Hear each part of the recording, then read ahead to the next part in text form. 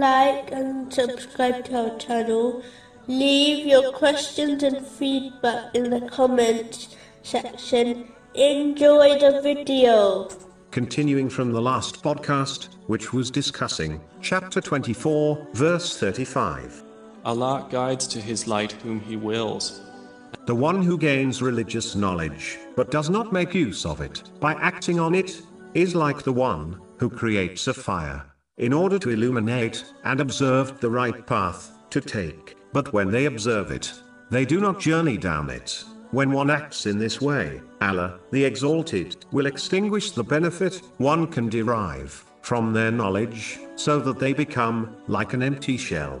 In this case, the knowledge they possess will not help them in this world, and it will testify against them in the hereafter. Muslims will only benefit from knowledge when they act on it. Muslims understand that possessing worldly knowledge will not help them in the world if they do not act on it. For example, a doctor will not help others or gain a salary from their knowledge if they do not use the knowledge they possess to treat the sick. Yet, many believe they can either remain ignorant or not act on their religious knowledge, yet gain benefit from it in both worlds. This is simply absurd. Moving on to chapter 24, verse 36.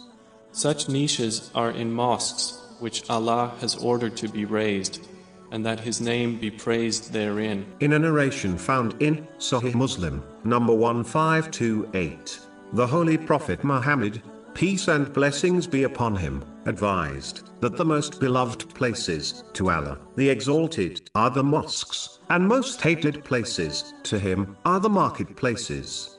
Islam does not prohibit Muslims from going to other places other than the mosques, nor does it command them to always inhabit the mosques, but it is important that they prioritize attending mosques for the congregational prayers and attending religious gatherings over visiting the marketplaces unnecessarily. When a need arises, there is no harm to attend other places, such as shopping centers, but a Muslim should avoid going to them unnecessarily, as they are places where sins more often occur, whereas the mosques are meant to be a sanctuary from sins and a comfortable place to obey Allah, the Exalted, in.